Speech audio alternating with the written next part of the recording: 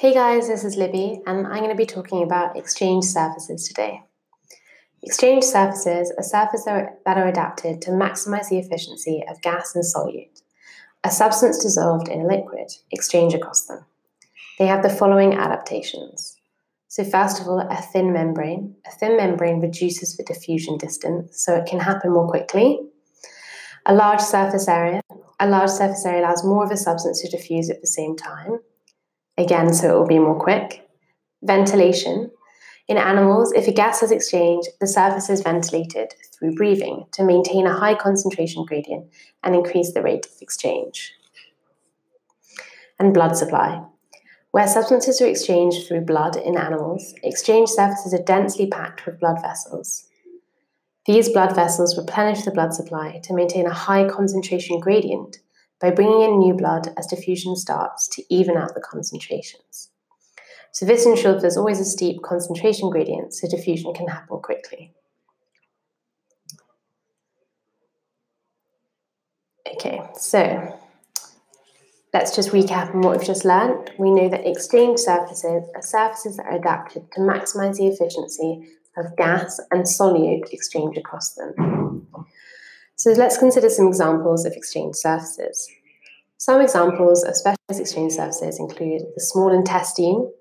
The small intestine can be seen here. It's adapted for exchanging nutrients between digested food in the small intestine and the blood. The lungs. The lungs are adapted for exchanging carbon dioxide and oxygen between the blood and air. The gills. Gills are adapted for exchanging oxygen that is dissolved in water with the carbon dioxide in a fish's bloodstream. So this is what allows fish to breathe underwater. Roots. Roots are adapted for taking up both water and minerals from the soil around them. And leaves. Leaves are adapted for exchanging carbon dioxide and oxygen between the leaves and the surrounding air. So what is the small intestine adapted for, as we've just learned? It's adapted for exchanging nutrients between digested food in the small intestine and the blood. So let's just recap on these specialized exchange surfaces. They include the small intestine, the lung and lungs in mammals, gills in fish, and roots and leaves in plants. So, what are the adaptations that exchange surfaces tend to have, which we learned right at the beginning of this episode? So, a good blood supply, a large surface area, a thin membrane so the diffusion distance is small, and ventilation.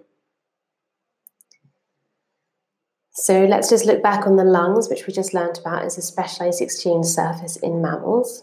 Lungs have a very large surface area, which, as we just recapped on, is an exchange surface adaptation. This allows maximum diffusion of oxygen into your blood and carbon dioxide into the air.